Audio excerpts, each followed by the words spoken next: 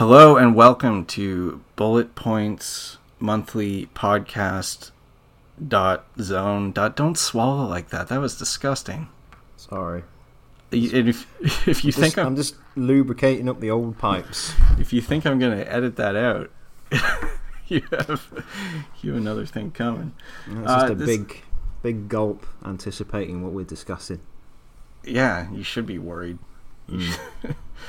This is the Bullet Points Podcast, first episode in quite a while. Turns out that when the people who you previously counted on and trusted to help you run a website leave you completely on your own, it's difficult to find time to record podcasts. That said, we have a very special guest with us today. The man who never met a video game he didn't like, Edward Smith. Am I pronouncing that correctly? Oh, reliable. Mr. Stick with it. Yeah, the tenacious Edward Smith. I'm just joking. Okay. But honestly, it's hard to do a podcast on top of a website. It's hard. Of course. You know, and I think you should do it, but with you doing an impersonation of my voice, and it's just like, oh, yeah, I think that is true, Reed. I think you're better than me. Well, thank you, Ed. What else do you think? I think I'm a big stupid jerk.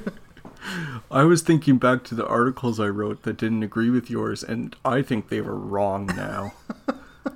Oh, is that true, Ed? Yeah, I'm English.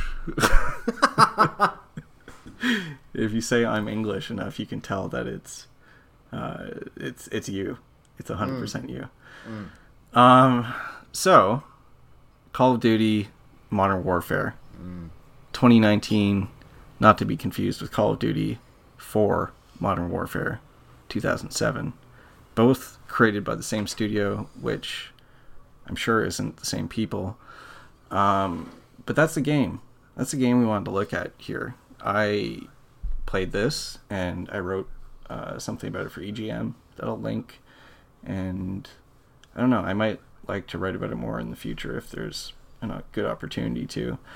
But Ed, I don't play video games anymore, Smith, sent me a message saying, I played this. I don't play video games, but I like Call of Duty and Madden and FIFA. And I said, well, that's nice. Do you want to talk about it? And you said, yeah, I wanna. And so that's what we're doing here. Ed, why did you? This is maybe the first question. Why this one? That's it. I've actually not thought about that. I haven't really thought about how I might answer that question. I think that there were several moments while I was playing it, and I'm talking about the campaign mode here, not the multiplayer. There were several moments while I was playing it where I was quite astounded by what was happening, what I was seeing and what I was hearing, and really felt like I had to get what I was thinking off my chest, or else I would go insane. I've talked about this game to my girlfriend, who has never, I don't think, completed a video game in her life. I've talked about it to people who haven't played it, who would usually play video games. And I just really want to... It's one of those moments, I think, where... I don't know if you've ever experienced this, where you get the sense that a lot of people are enjoying something, some movie or TV show or a video game, and you really don't enjoy it, and you start to wonder whether it is just you. And I think I wanted to do this to work out whether it was just me, whether I was getting something wrong, whether I was misunderstanding something, because the reviews. So I'm going to be. Sorry, go on. No, I was going to say I'm going to be curious, because I think this is one of the cases which I think this is increasingly the case, as you know, over the last maybe 4 or 5 years, where sort of what's left of the mainstream review apparatus in games is, I think, increasingly distant from a lot of the people who might be writing the articles or having the discussions on social media about the games. So I wonder, because I know, I don't know if you've been keeping up with people's opinions about it, but I tried to keep my head down until I wrote the thing I wrote and not look too much into what other people were saying, because often people, I think, dismiss Call of Duty out of hand which I think is fair in a lot of cases, but there's often something going on in these games that's a bit more interesting than it gets credit for. But I think the tenor of the conversation about it right now is that this game is like kind of irresponsible with how it handles a lot of things, how it handles kind of the current geopolitical situation and international political situation and more recent history. So I'm kind of curious if you will be sort of distant from a lot of what's being said about it. I can say that my view on it out of the gate is that rather than mishandling those things, it doesn't handle them at all. Yeah, so I guess I should probably introduce it a little bit quickly. Yeah. I think, like all of these podcasts, this will be better to listen to, I think, if you've played the game, or I guess if you have no interest in playing it and you just want to kind of hear about different bits of it and overall impression. But this game is sort of like it's like a reimagining kind of. It's like it does and doesn't acknowledge the fact that the old Modern Warfare 1 through 3 happened. I don't know. Maybe we'll touch on that as we go on. It's not super interesting. It's kind of like almost like a comic book style, or like those Spider-Man movies where they're just like, hey, okay, it's still the same characters, just different people are playing them now. So this game is set in 2019 rather than I think the other ones were set in 2007, 2008. Set in 2019, and you switch between the roles of a CIA agent codenamed Alex, which is a poor codename. Or maybe it's perfect because no one thinks twice about an Alex. So you switch between him and an SAS, I don't know what his position is, sergeant, I think, named Kyle Garrick. And here's a big thing to talk about. A woman named Farah, who lives in the fictional, not Syria, not Iraq, not Afghanistan country of Urzikstan, which is certainly a choice. So you switch between the three of them, and the idea is that Urzikstan has been occupied by Russian military forces, kind of like I guess they're officially sanctioned, but they're led by this sort of maniacal breakaway general. They were occupied in, I think, the late 90s by Russia, and militants, there's like the not ISIS, not Al-Qaeda group, that's like a terrorist group whose goal seems to be to make people in the West upset about what Russia is doing by launching terrorist attacks, and they are trying to get their hands on chemical weapons, and so you're playing in CIA and SAS and local militia, friendly militia led by this Farah, who are trying to stop them and stop the Russians. There's like a lot of factions, and the fact that it's like a fictional country set up in the first place, and like fictional events based on real history kind of makes everything, I think, a lot more confusing than it needs to be. But anyway, that's the setup. So I guess Ed, where do you want to start with that? I think I'm uncertain whether to start sort of gently and incline into what I really want to say, or to just start with. No, start with it, and we'll start with it. We'll circle around, because I'll say up front, I don't I like aspects of this game.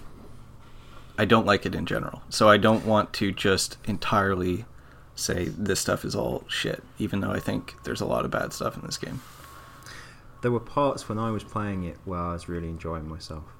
Mm-hmm. And where I was really impressed with it visually, and I was really enjoying the action, and I was actually quite engrossed and quite invested in some of the drama. There were some levels where it really mattered to me what was about to happen and what was going to happen, and there was some that the game presents a series of, I suppose, binary moral choices, and I'd say there's at least one of them where it felt like what I chose had some significance on at least that sequence, at least that scene. I mean, it's the scene where it's fairly late in the game, and as part of the SAS team, you've successfully captured one of the terrorist lieutenants, and you have him tied to a chair, and you need to extract some information from him. And you leave the room to go and collect something from a van, and another guy says, you know, what's in there? He says, oh, truth serum, and you open the van, and it's the guy's wife and kid. And then you have to sort of escort them into the interrogation room and kind of hold them at gunpoint to make him talk, like threaten to kill them. And then you have the choice to, you know, leave him alive or execute him. And I executed him because I felt like the characters I was playing really wanted to do that and didn't really have much compunction about doing that. Mm-hmm. And it felt like quite a meaningful moment, because I think that there's a few moments where the game tries to cast shadows and sort of set fire to the house of, I guess, what you call the coalition forces, the Western forces, and certainly the sort of special ops and, you know, like black operations tier of the military is is portrayed as having extremely, well, sort of extreme morals, I suppose, you know, in the sense that they'll do whatever they think they need to do in order to accomplish their military objectives. Mm-hmm. And that, I actually found that quite thrilling in places, because for a variety of reasons. One, I think that it creates an interesting moral ambiguity, and secondly, I also think it makes for quite moving, well, not moving, but quite evocative spectacle. I think brutality can be sort of quite memorable visually and quite sort of stark. So there are certainly a handful of moments where I felt like I was playing a game that had, you know, pardon for this like really, really sort of sexist metaphor, but playing a game that had balls. But then, and I mean, this is, make yourself comfortable, right? Because I've got like 2 or 3 minutes here talking. Okay, have you seen Joker? Did you go and see Todd Phillips' Joker? No. I Okay. was too worried that there would be an incident in the theaters from an incel rising. So do you mind having Joker ruined for you? I mean, no, I don't. I wonder if the people listening... Well, listen, if you haven't seen Joker and the intricacies of Joker are important to you, and I'm not mocking. Like, if you want to see Joker and you want to have a good time and you don't want to know the answers to a lot of the mysteries that the narrative presents, then does he become Joker? Well, actually, I turn down the volume now and come back in about 30 seconds. But basically, Call of Duty Modern Warfare reminded me a lot of Joker. In Joker, there are several moments where the film sort of glances upon a point, you know, a statement, some sort of conviction. There's a scene where the Joaquin Phoenix character is riding the subway home, and he sees a young woman being sort of teased and berated and cajoled and bullied by a group of, you know, kind of inebriated, very boisterous men, right?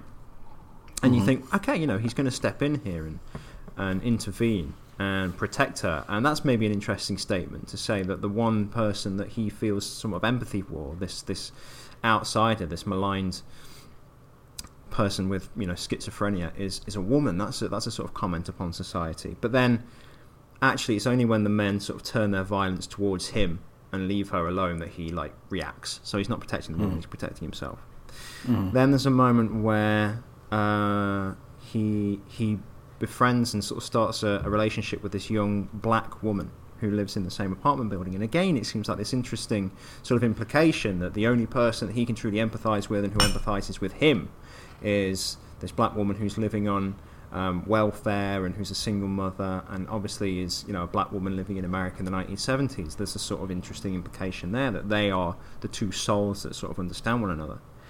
But then it's revealed that the relationship was all in his head, and actually they were never in a relationship. So that, you know, the film kind of backs out of it, right?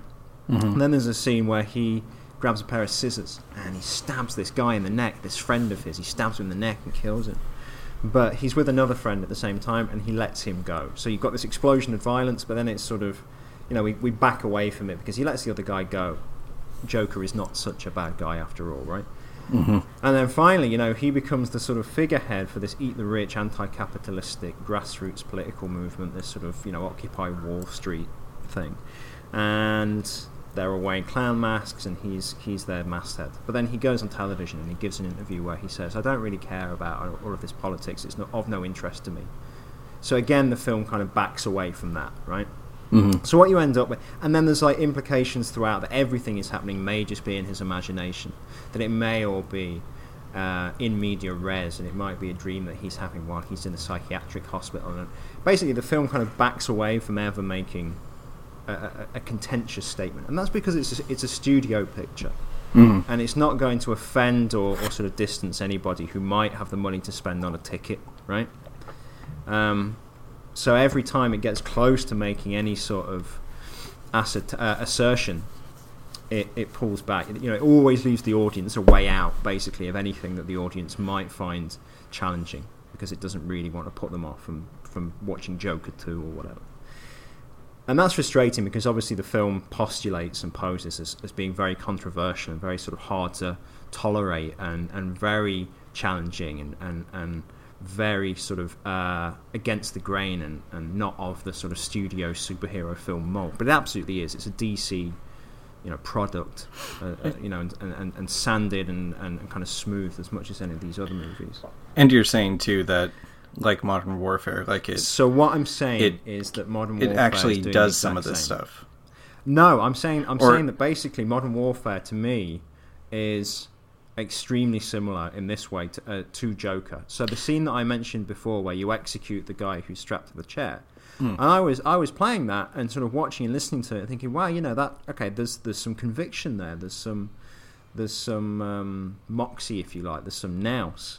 But then in the next scene, you know, you have your character in a cutscene kind of say, God, was that the right thing for us to do? And Captain Price kind of replies and says, yeah, you know, we just got to do what we've got to do sometimes. And the game kind of gives you that sort of moral reserve parachute, right? See, I thought that was... And kind of... Sorry. Do you think that was more kind of implicative of the characters? I did, but I don't think the game implicates the characters in the end. I did think the part when they're driving away, though, and I forget what Price says. He says something about, like, defining where your line is for this stuff, which to me was chilling, because it did seem like something of, you know, your human instinct is to be revolted by this, but you need to think for yourself and determine for yourself as this kind of, like, special operative, this who's not really recognized formally, what you think you can handle to do what you think is right, which is, I think, terrifying. So I think that on paper the dialogue might tell that story, but I think the game kind of aesthetically tells one that's very different, because you've got, you know, during just that sequence, and there are several others, you know, they're lit in a way that makes them look very sort of powerful and cool and sort of moody.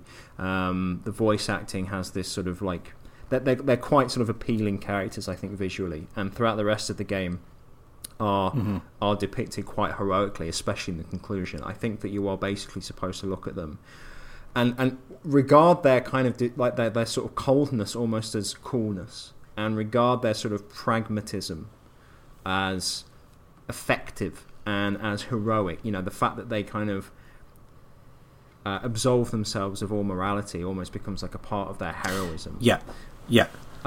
So they're willing to kind of burn their own souls, like immolate themselves for the sake of the homeland, right?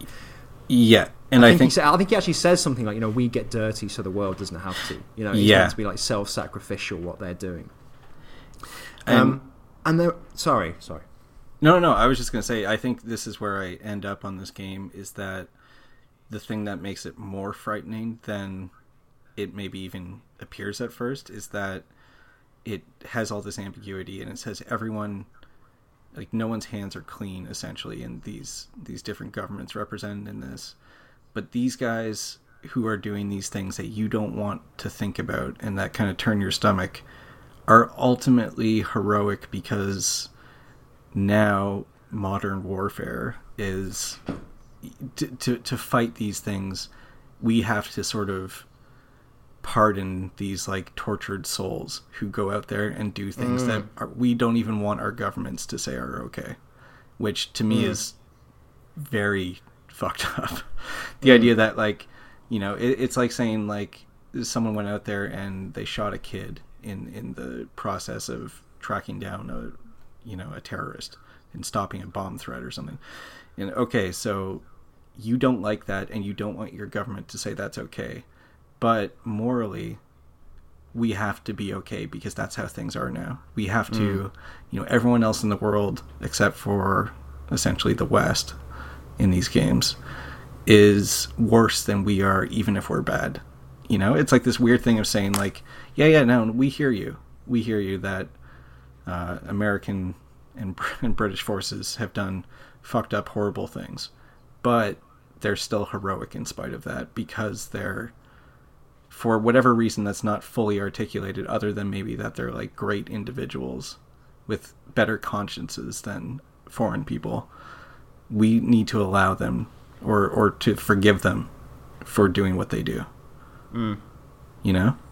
Absolutely.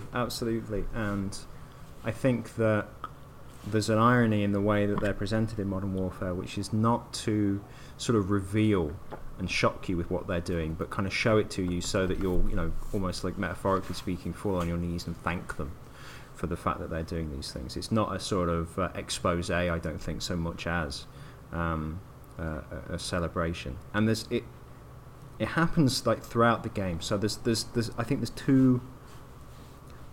there's one scene relating to the sort of coalition forces that I really want to speak to you about, and then there's certain things about the Farah, I guess kind of Middle Eastern characters that I think is worth really discussing. So there are two sequences. In fact, the film borrows, I think that actually one of the mistakes that game critics have made over the years is that they are happy to describe a game as inspired by X film, when actually it's just copying. Okay? This one even more nakedly than like anything since, like, I think maybe the first Call of Duty. Yeah, we're in like lawsuit territory, I think, here, because there's one level which is the raid on Bin Laden's compound, basically from Zero Dark 30, and it's beat for beat, even down to the moment where someone shoots through the door and one of the soldiers shoots back with his like silenced M4. That's a moment from Zero Dark 30, and the bits like they even the sort of architecture of the house is very similar to how Bin Laden's compound is showed in the film. And just the sort of obviously the visual aesthetic, the night vision, the sort of sounds of the weaponry, it's completely stolen from that sequence. In fact, they do it twice. They have one that's kind of inspired by it, I guess, more in the opening, maybe third of the game, and then there's one later on which is just, I think, just the Zero Dark 30 sequence, almost like carbon copied. And that Benghazi, that Michael Bay Benghazi movie, I don't know if you saw that. 13 hours. Just an unbelievable work of like, feel like you're losing your mind and have traveled back to the 1930s. Propaganda film, 13 hours. The Secret Soldiers of Benghazi, that's what it is. The raid on the embassy in this game is everything architecturally is the same. Yeah. Right. Okay. So the thing that I think chilled me to the bone about this game, and not because the game intended for me to be chilled to the bone, it was a very specific moment. Now, How many times have you seen Zero Dark Thirty? I know you've watched it once and you were not very inclined towards it. Yeah, that was a long time ago. I remember aspects of it. I think it's seriously worth revisiting because I think it's one of the defining films of the past 10 or so years. I think it's terrific because I think it's such a subtle, at times subtle, but also actually very, very didactic anti-war movie. And the raid on Bin Laden's compound in Zero Dark 30 is presented as basically a horror film from the point of view of the monsters, where you're with the SEAL team, but what they're doing is brutal and cold and sort of terrifying in its efficiency and in their very sort of workmanlike attitude. And the Al Qaeda defenders of the house are presented basically as victims rather than enemies, right? They kind of go through the house and there's that sort of very sort of thump, that very dispassionate silenced weapons. They're shooting the bodies while they're on the floor to make sure they're definitely dead. He kind of kills one of the combatants' wives. There's children screaming and crying. It's presented as like a murder, essentially, and opens the film up to this raft of ambiguities about the American action during that period. Now, Call of Duty Modern Warfare borrows a lot of that. You have kids in this level. You have like a woman grabbing a gun, which becomes a sort of comment on who is and who isn't a combatant in modern warfare. Is it colder to kill someone just because they were married to a certain guy, right? And all of this kind of stuff. But it's presented in a way that I think is a lot sort of sexier. And then what happens at the end? This is where my kind of jaw and the carpet made contact. When you've finished, you've got to like the third floor and you've killed the guy in his bedroom and like his kids are crying and whatever, and you come back down to the first floor, you see a young mum. Now bearing in mind you've just shot her husband, her friend's husbands, at least one of her friends, in front of her children, right? And there's one SAS soldier who's got his arm around one of the kids. And she's kind of saying, give me my son, give me my son. And he lets the son go, and the son and the mum hug. And what she does is she says, thank you. She goes, thank you. And then Captain Price speaks to her, and he says, where is the wolf, which is the terrorist that they're looking for. And she just tells him outright, okay? And then he says to her, okay, you're safe now.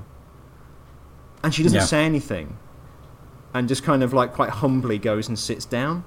And the game in that moment is kind of like, it's the Zero Dark 30 shootout, but now the coalition of the heroes. It's presented like without irony. And in fact, it makes it seem like this woman whose family you've just, murdered in the night is like grateful to you. And it flattens, and there's a lot in this game of this, and I think we should talk at least a decent amount about the idea to have a fictional setting for this. It flattens all the nuance of... I think it's perverse. That part, for sure, 100%. And I think there's...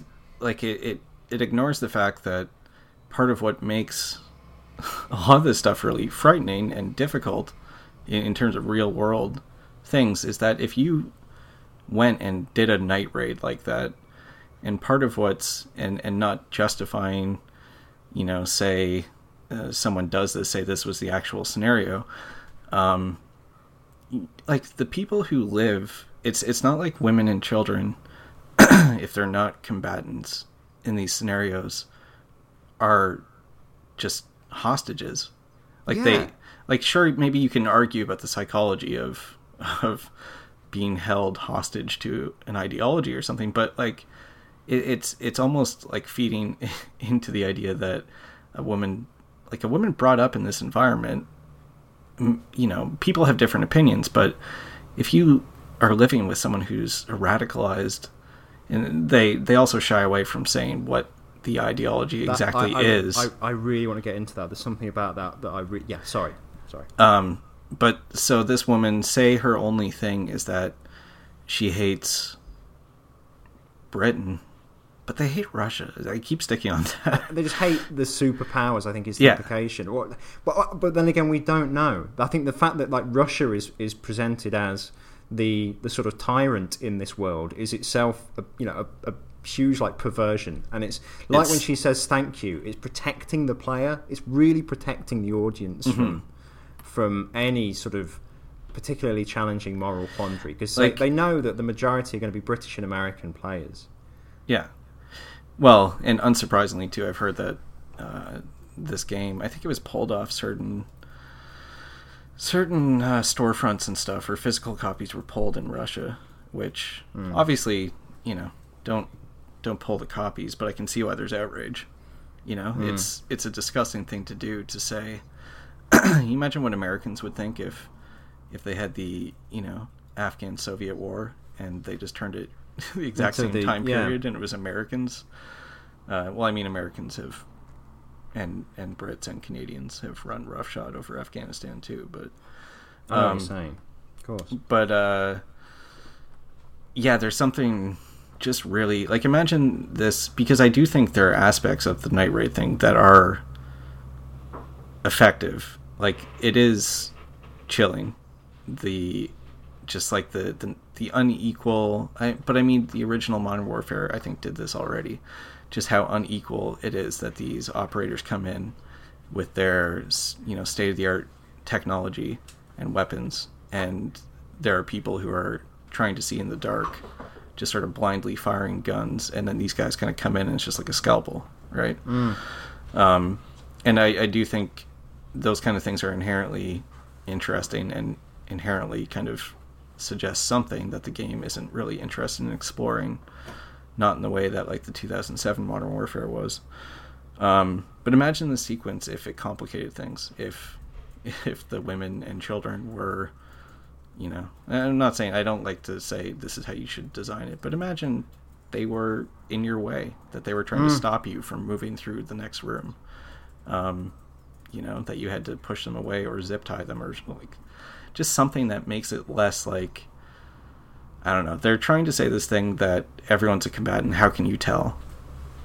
But the game is like, well, once a room has one enemy who's shooting at you, that you need to make stop shooting at you, and then the other people in it who are crying and wailing, that's the extent of their emotion. They're made helpless once the other person is dead, which is so clean.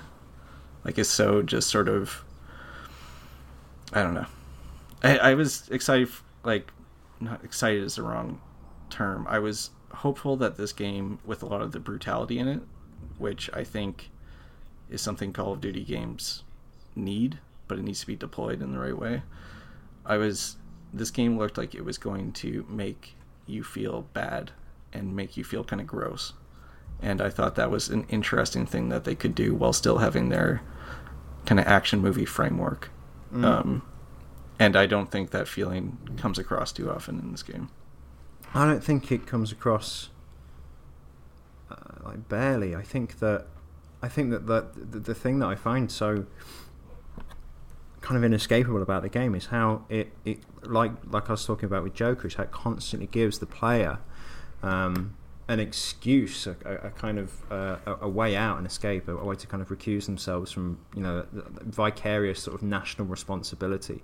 And I think that undoubtedly it's on the side of the sort of Westerners and the interventionists and essentially Europeans and Americans. And there are other examples, but I think that for the sake of time, I guess we should talk, because I actually they're one and the same thing. We talked about the fact that the sort of terrorist so you've got Russia, which is represented by essentially one character whose name I think is like Barkov or something, and he's just this extremely arch sadistic kind of raving lunatic character who is very difficult to take seriously. And then you've got the kind of Middle Eastern, not Al-Qaeda, not ISIS, not the Taliban group. And I remember, and you will have seen them as well, when you kind of die or when the game is loading or something, you get those like little written interstitials. And it just like, it can't wait to tell you that I can't remember the name of the terrorist group, but they have no political or religious ideology. They just believe that, so, you know what I mean? So they just take away this, like, they don't belong to a country because it's a fictional country. They're not any religion because it says so. They don't have like a kind of what's the word I'm looking for? They don't have like an animosity and a violence towards any specific. Well, and they don't have a history.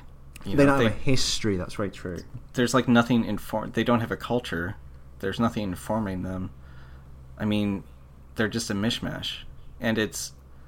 Yeah. I think so. Like the big thing I think about this is that it's frightening to me that you can understand they don't want to say this is Syria.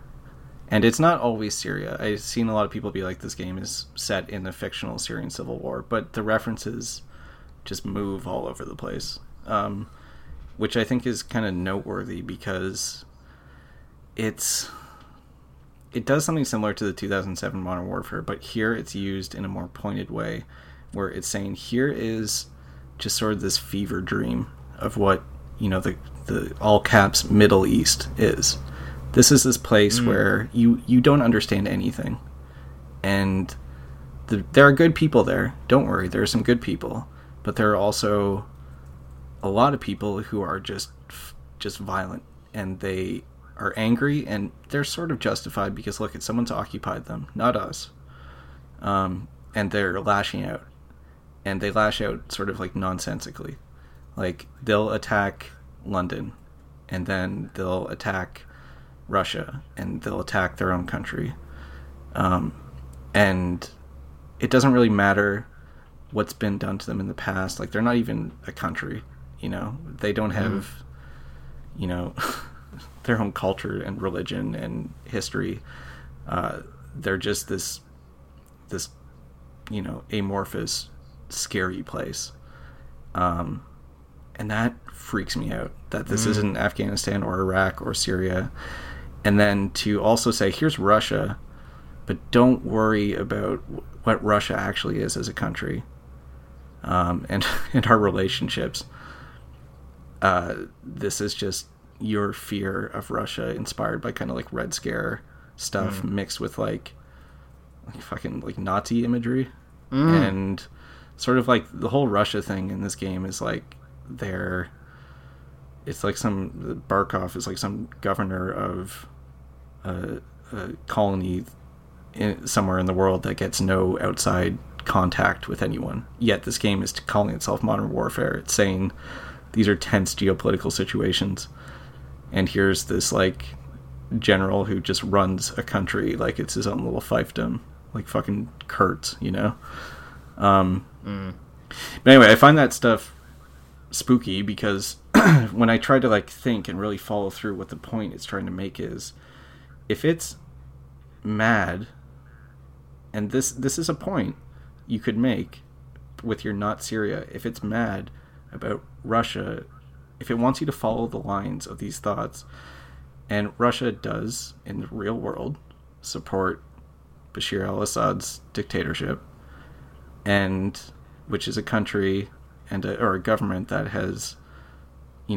committed horrible atrocities on its people, with chemical weapons in cases, and it wants to call out Russia for that, but then it blurs everything so it's not Russia, but then Russia is also acting like America and Britain and Canada and France and Germany and Denmark and have acted in Afghanistan and Iraq.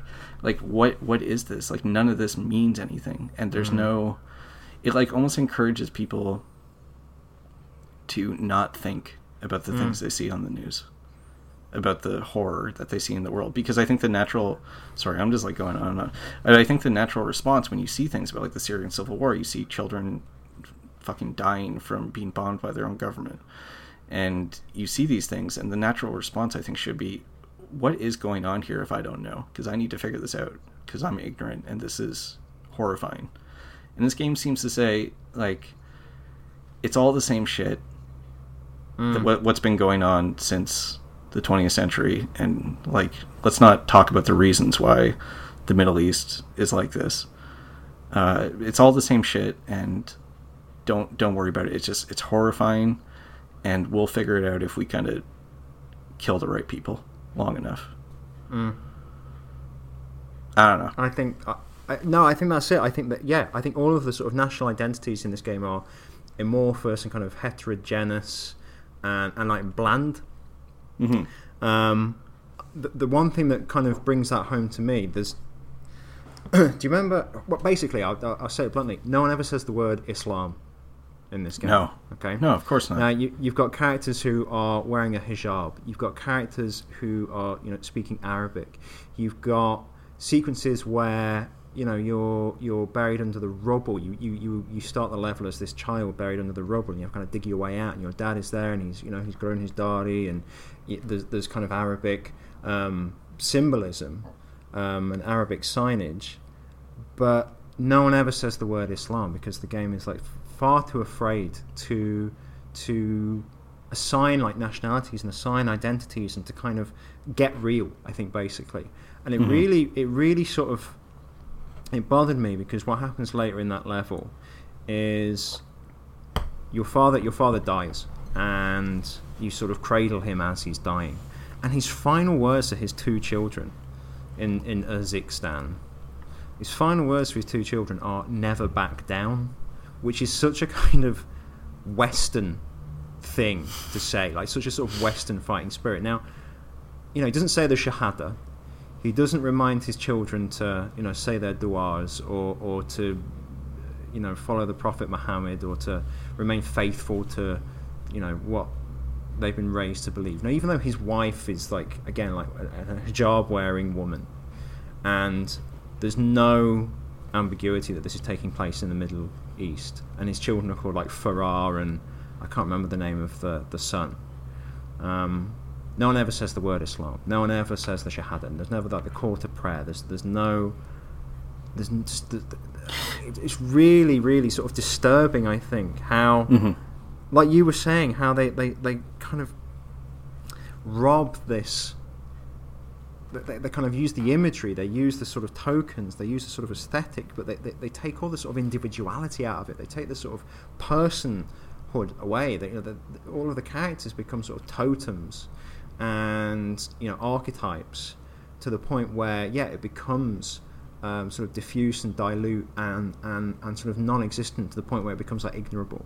And I think that you hit it right on the head. One of the problems is that as a Westerner, the person who's buying and playing Call of Duty, we may look at the news and think, well, Syria, sure, like Iraq, like Afghanistan, like Iraq before that, and so on and so on. But that's an irresponsible attitude. Exactly. Yeah, that's a really irresponsible attitude. And I can't help but feel like Modern Warfare has a sort of belief in itself that it is like demystifying events and it is kind of turning a rock over.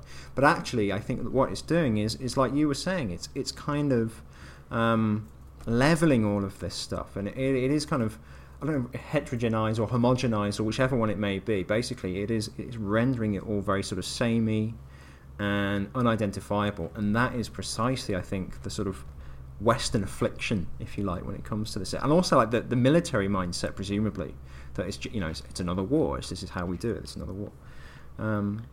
Well, it's and you compare that too with, like, it almost doesn't need to be said, but you compare that to Urzikstan, somewhere in the Middle East, somewhere in the subcontinent, I guess, versus not even London, not even England, Piccadilly Circus specifically, right? Like this is, it's just like we can show you a district or I don't know what you would call Piccadilly Circus, like a neighborhood, not even, right? No, it's, if you've been there, it's where two streets intersect, or 3 or 4 streets intersect. It's a junction. Yeah, like a crossroads. Like how much more granular, which is like when you live in a city and someone says, "Where do you live?" You name the junction of roads, the crossroads. So that's how specific down, aside from an actual numerical address, that's how willing they are to say, here is this spot in London, a specific city in a specific country, versus kind of Middle East, right? Just bull. Just like it's obviously it's absurd, right? Like, I think most people would look at that and say that's absurd. But you just imagine what it would be like to, I guess we would just laugh at it because we're the dominant in the West. The West is not super definitive, but say, an Iraqi team made a game about Europe, and it's just fake countries, and everyone speaks, I don't know, French, even though they're like wearing German clothes, and it's just no regard for the fact that these regions, like the difference when you meld like you were saying, Syria and Iraq and Afghanistan, within these countries there are different languages and cultures and religions, and I don't know, and it just worries me a little bit, the idea of, I don't know, people will excuse some of what goes on in this game saying, well, you're saying the Russians are responsible for things that historically, like the way that they repurpose, there's a place name where the Russians are committing atrocities that is called Haditha, Urzikstan, which is an extremely loaded reference, right, to... I didn't catch that one, really. Yeah, it's a place name in one of them. And Haditha obviously is... which year was it? Of 2005. Yeah, and it was, I think, 5 people. 24. Was it? Yeah, 24. Civilians 24. Murdered by the American Marines, which is like one of the most notorious crimes, atrocities of the Iraq War.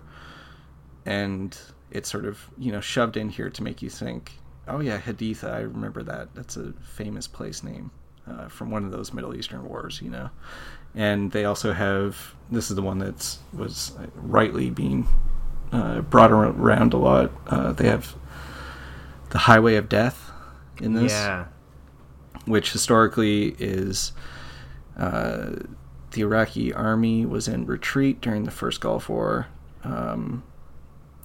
The highway, I think it's like Highway 40 or something. They were moving out of Kuwait and back into Iraq, and the worry, I think, for the coalition, the American-led coalition, was that they would regroup. So, I mean, you can debate this a lot, but they also had a train of refugees with them as well, the military, and American, British, and Canadian, and French, I think, forces bombed the highway, and just enormous death and destruction. And it's, one of the most enduring images of the first Gulf War, of the horror of it. And here it's the highway recreated, just called the Highway of Death, not given a specific name to say this is what we're referencing, but it's obvious. It's the same, I think, like 6-lane highway with burned out cars on both sides. And in the game, it's the Russians bombed, retreating, or refugees, I think, trying to leave the city or the country. And that kind of stuff is just this really sort of insidious blending of fact and fiction into a new, like, it's dystopian. It's a more sort of convenient truth, I think. Do you remember how, I think we've talked in the past about how Wolfenstein sort of washes America's hands of the nuclear bomb? Yeah. I think that you may argue that a similar phenomenon is taking place here. I thought about that a lot with this game. I think a lot of the things that disturb me in this game disturb me in the same sense as those two newer Wolfenstein games. Of just sort of like, I don't know. Historical fiction is tricky, and historical fiction often says a lot about the people who are writing it, even if they don't think it is. And I think Wolfenstein and this game both kind of like show this, even though Wolfenstein is made by is it Swedish studio? Yes. But this sort of thing of shifting responsibilities and just kind of reconfiguring the past so it's more closely resembles our own, propaganda. The things we want to believe, right? But I don't know. Are there other specific things we want to touch on? Because I know you don't only got about a few minutes left before I need to stop. I think that the only other thing that I'd talk about is maybe a little more trivial than what we've talked about so far, and it's something that you actually hinted towards when we started the episode, which is this idea of Modern Warfare, this one as a, I guess, reboot. And did you see that new Halloween film? Yeah, I did actually. Okay, so I don't know if you remember, but obviously it abandons the continuity of the sort of the in-between Halloween films and says that it's a direct sequel to Halloween 1, the John Carpenter movie. But it still has lots of scenes in it that reference scenes from the other Halloween films.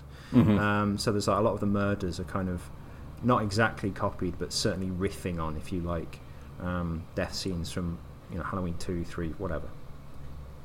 So it becomes not so much a reboot as this strange kind of best of, or like a remix, if you like. I think that's what you get in this game, which is there's the Sergeant Griggs character from Modern Warfare pops up and is sort of referenced.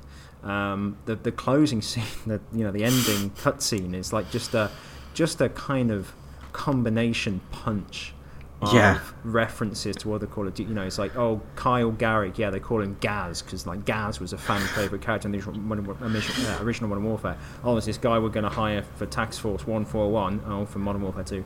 Yeah, his name's Soap, and we've also got this guy Ghost, and it's just like every... Well, and Zakhaev comes back and they show that's right. What's his name from the beginning of Modern Warfare, the Al-Assad. That's the actual guy. No, that's his name in Modern Warfare. It is, isn't it? Yeah, Khaled Al-Assad. He's pretty recognizable. He's got the aviators and like the beret and the Desert Eagle. Yeah. And he shows up at the beginning or at the end of this game, right? To say... Yeah. Executing someone with the Desert Eagle in a very similar way that he's introduced in the original Modern Warfare. Which is it's just bewildering, right?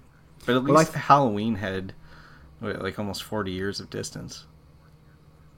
I think that it's just emblematic of what we've been talking about this entire episode, which is that essentially what you have is a game that promises newness and promises a fresh perspective, maybe a more like objective or a more challenging or a perspective that basically we've never been forced to have before. But actually, it is simply repackaging. It's not a reboot. This isn't really like a new Call of Duty. It's not a new version of Modern Warfare. It's just a rearranged one. One thing that's unfortunate too is that when you hold it against Modern Warfare 2007, which actually then has a lot of the same problems in terms of lifting scenes from movies directly and having this indistinct Middle East, but manages to take those things and make them turn into a greater whole. Like the surgical killers, the special ops in original Modern Warfare, I think communicate more than this game does, even with this game belaboring the point about moral ambiguity. And in the other one you get, I think, more pointed references to that they're specifically evoking the Iraq War. Anyway, there's a lot of... That's like a whole other conversation in itself, but I don't think this game does itself favors by associating itself so closely with a game that I think tackled a lot of the same stuff. Like, what's it called? The gunship mission in 2007 Modern Warfare. Death from Above. I think probably in just that level, there's more communicated and more that's thought-provoking and frightening and kind of chilling in that one level than I think this entire game accomplished. Yeah, I think so too. I think that level really acts as a vertical slice, a synecdoche for what a lot of the Call of Duty games have tried to do thereafter. That game's just firing on all cylinders, the 2007 one. I think it's really great. I really... I think it's good that everyone dies at the end, and I hate the way that they wrote back on that in the sequel. I love the sort of despair in those final moments of that game. and the bum note that it, not bum note, but the minor note that it ends on. Until the rap song sung by, or what is it? It's like the rap by I forget what that guy's name is. Griggs. Is that Griggs? That's Griggs. Yeah, that's not a great. And then you go to Modern Warfare 2, and all the characters survived, and there's the whole Red Dawn thing again with the Russians, and it's such a shame. It gets mixed up. It does. It gets confused. One thing I did want to say before we go about this, I think it would take a long time to talk in depth about, which feels like a bit of a shame, but to talk as in depth as I'd like to about the things that did work for me in this game. But I do think I've kind of advocated for a long time with Call of Duty, or not advocated, I guess advocated, I write things online sometimes, have really wanted these games to not sanitize what they're showing as much as they have in the past. I think stuff like in that Call of Duty World War II, it wasn't, that game as a whole wasn't great, but I liked that they had a sequence where you have to take a German girl out of an occupied, out of a combat zone. I like things in these games that remind you that what they're showing is not just clean. It's not just like a deathmatch online where it's soldiers versus soldiers and that's it. I think it's maybe important and doesn't happen a lot that games and movies about war kind of show you that these aren't just combat arenas where everyone's gone, that these are places that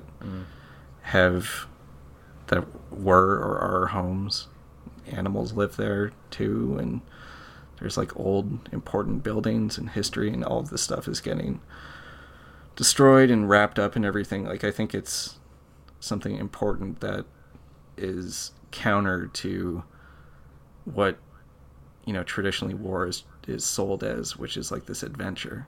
I think it's important to show that these kind of conflicts are horrible and messy, and they destroy lives, and they take things away from the world that can never be replaced, physically and intellectually as well, with ideas and actual historical artifacts, and not to mention the lives that are lost of people who have nothing whatsoever to do with, not even joining the military, have to do with this.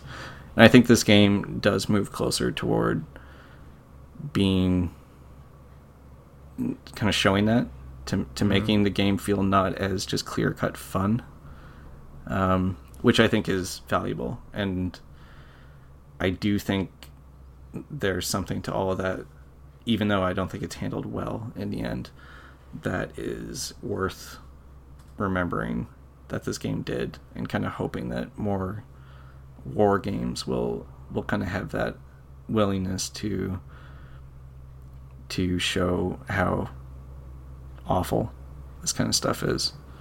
The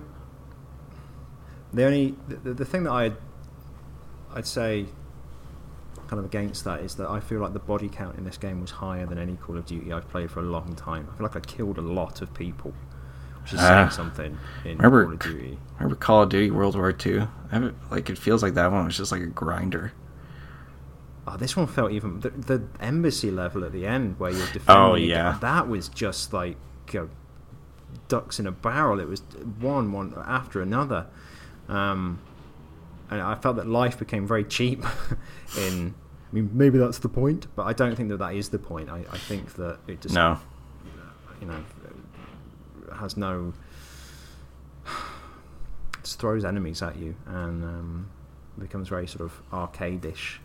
But I'm with you. I mean, I'd like to think that anybody who's invested in making a shooter about war would play this game and take away what you've just described. But I fear that in my experience, what happens in video games is that they'll take away, everything that we've been talking about as a negative.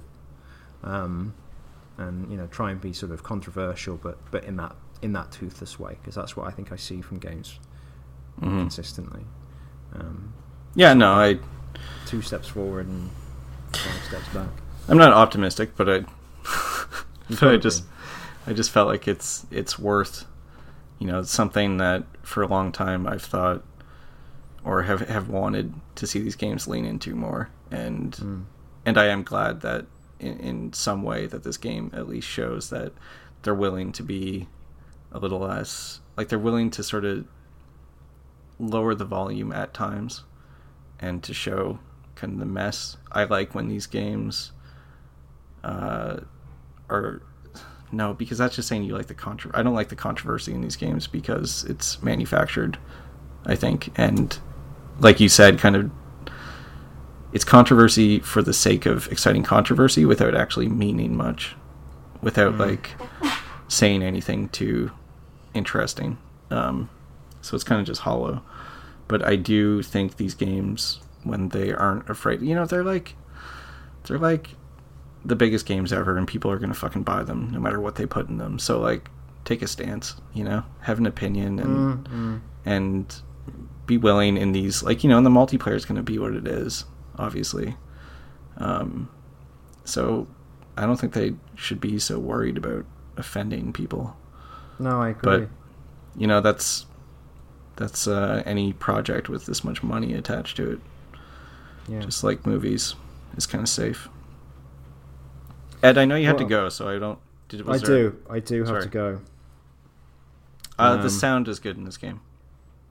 The sound was good, and no, there were things I liked about it as well. I just can't conjure them right now. But I think the difference between this and Call of Duty WW2 is that I would tell people that they ought to play this one for themselves, and that it is worth looking at. Yeah, that's the better way of saying a large part of what I liked about it is I think this game is at least something I wouldn't blanket recommend to people. I don't think it's good. I think all the stuff we were talking about takes away a recommendation, but I think if you're playing games and you want to think about what they're doing, I think this one at least has stuff that needs to be chewed on and talked about. And in a way that's more interesting than, well, what do you expect? It's Call of Duty.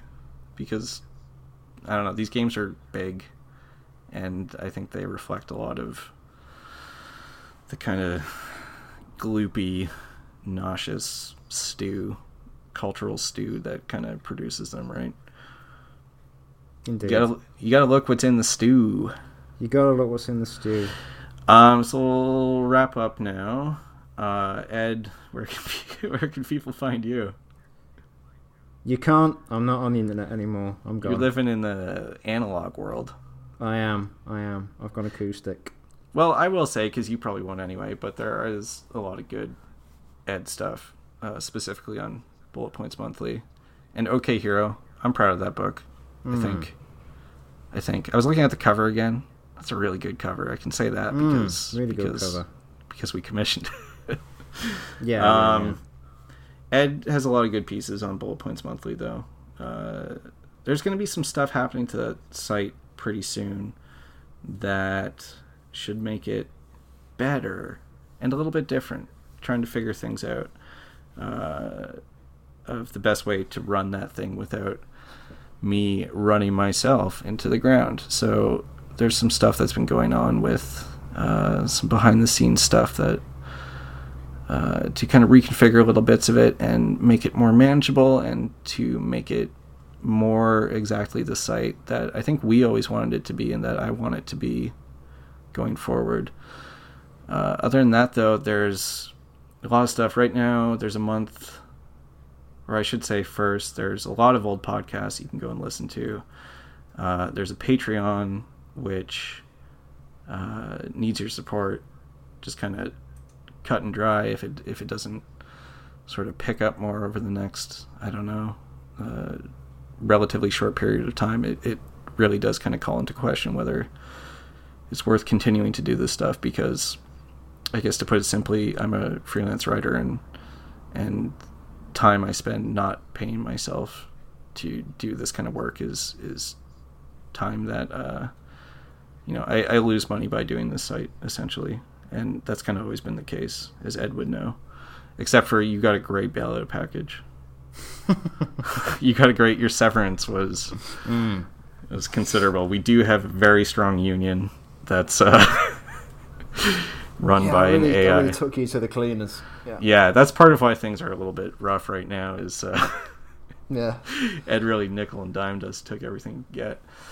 patreon.com/bulletpoints is that to keep the site going, and otherwise there's a month going on right now about Disco Elysium, which is, I think, I'll wait another few weeks, but definitely one of the best games of the year. Ed, you can't play it, it's on personal computer, sorry. But yeah, so Disco Elysium, month of that going up. First article, I think by the time you hear this, is up by me. The second article will be by Josh Calixto of Bad End, who I'm also doing a kind of collaborative podcast with him and Kyle Kirkstell of Bad End about Disco Elysium. And then there'll be an article by Maddie Chilton. Remember Maddie from Killscreen? Ed? And Chris Bro. Yes, I remember Chris. I hope you remember Chris, because we've run several of his articles before. Anyway, I think that's it. Ed, what do you want to leave the people with?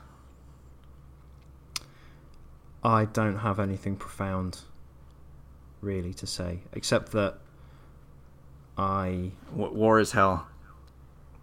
War is hell. And it's also quite expensive. It's £50. That is expensive.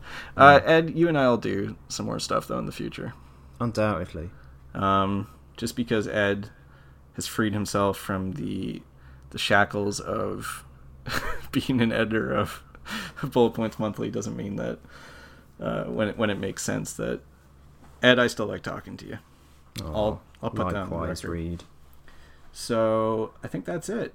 BulletPointsMonthly.com, Patreon.com/bulletpoints. See you next time. See you.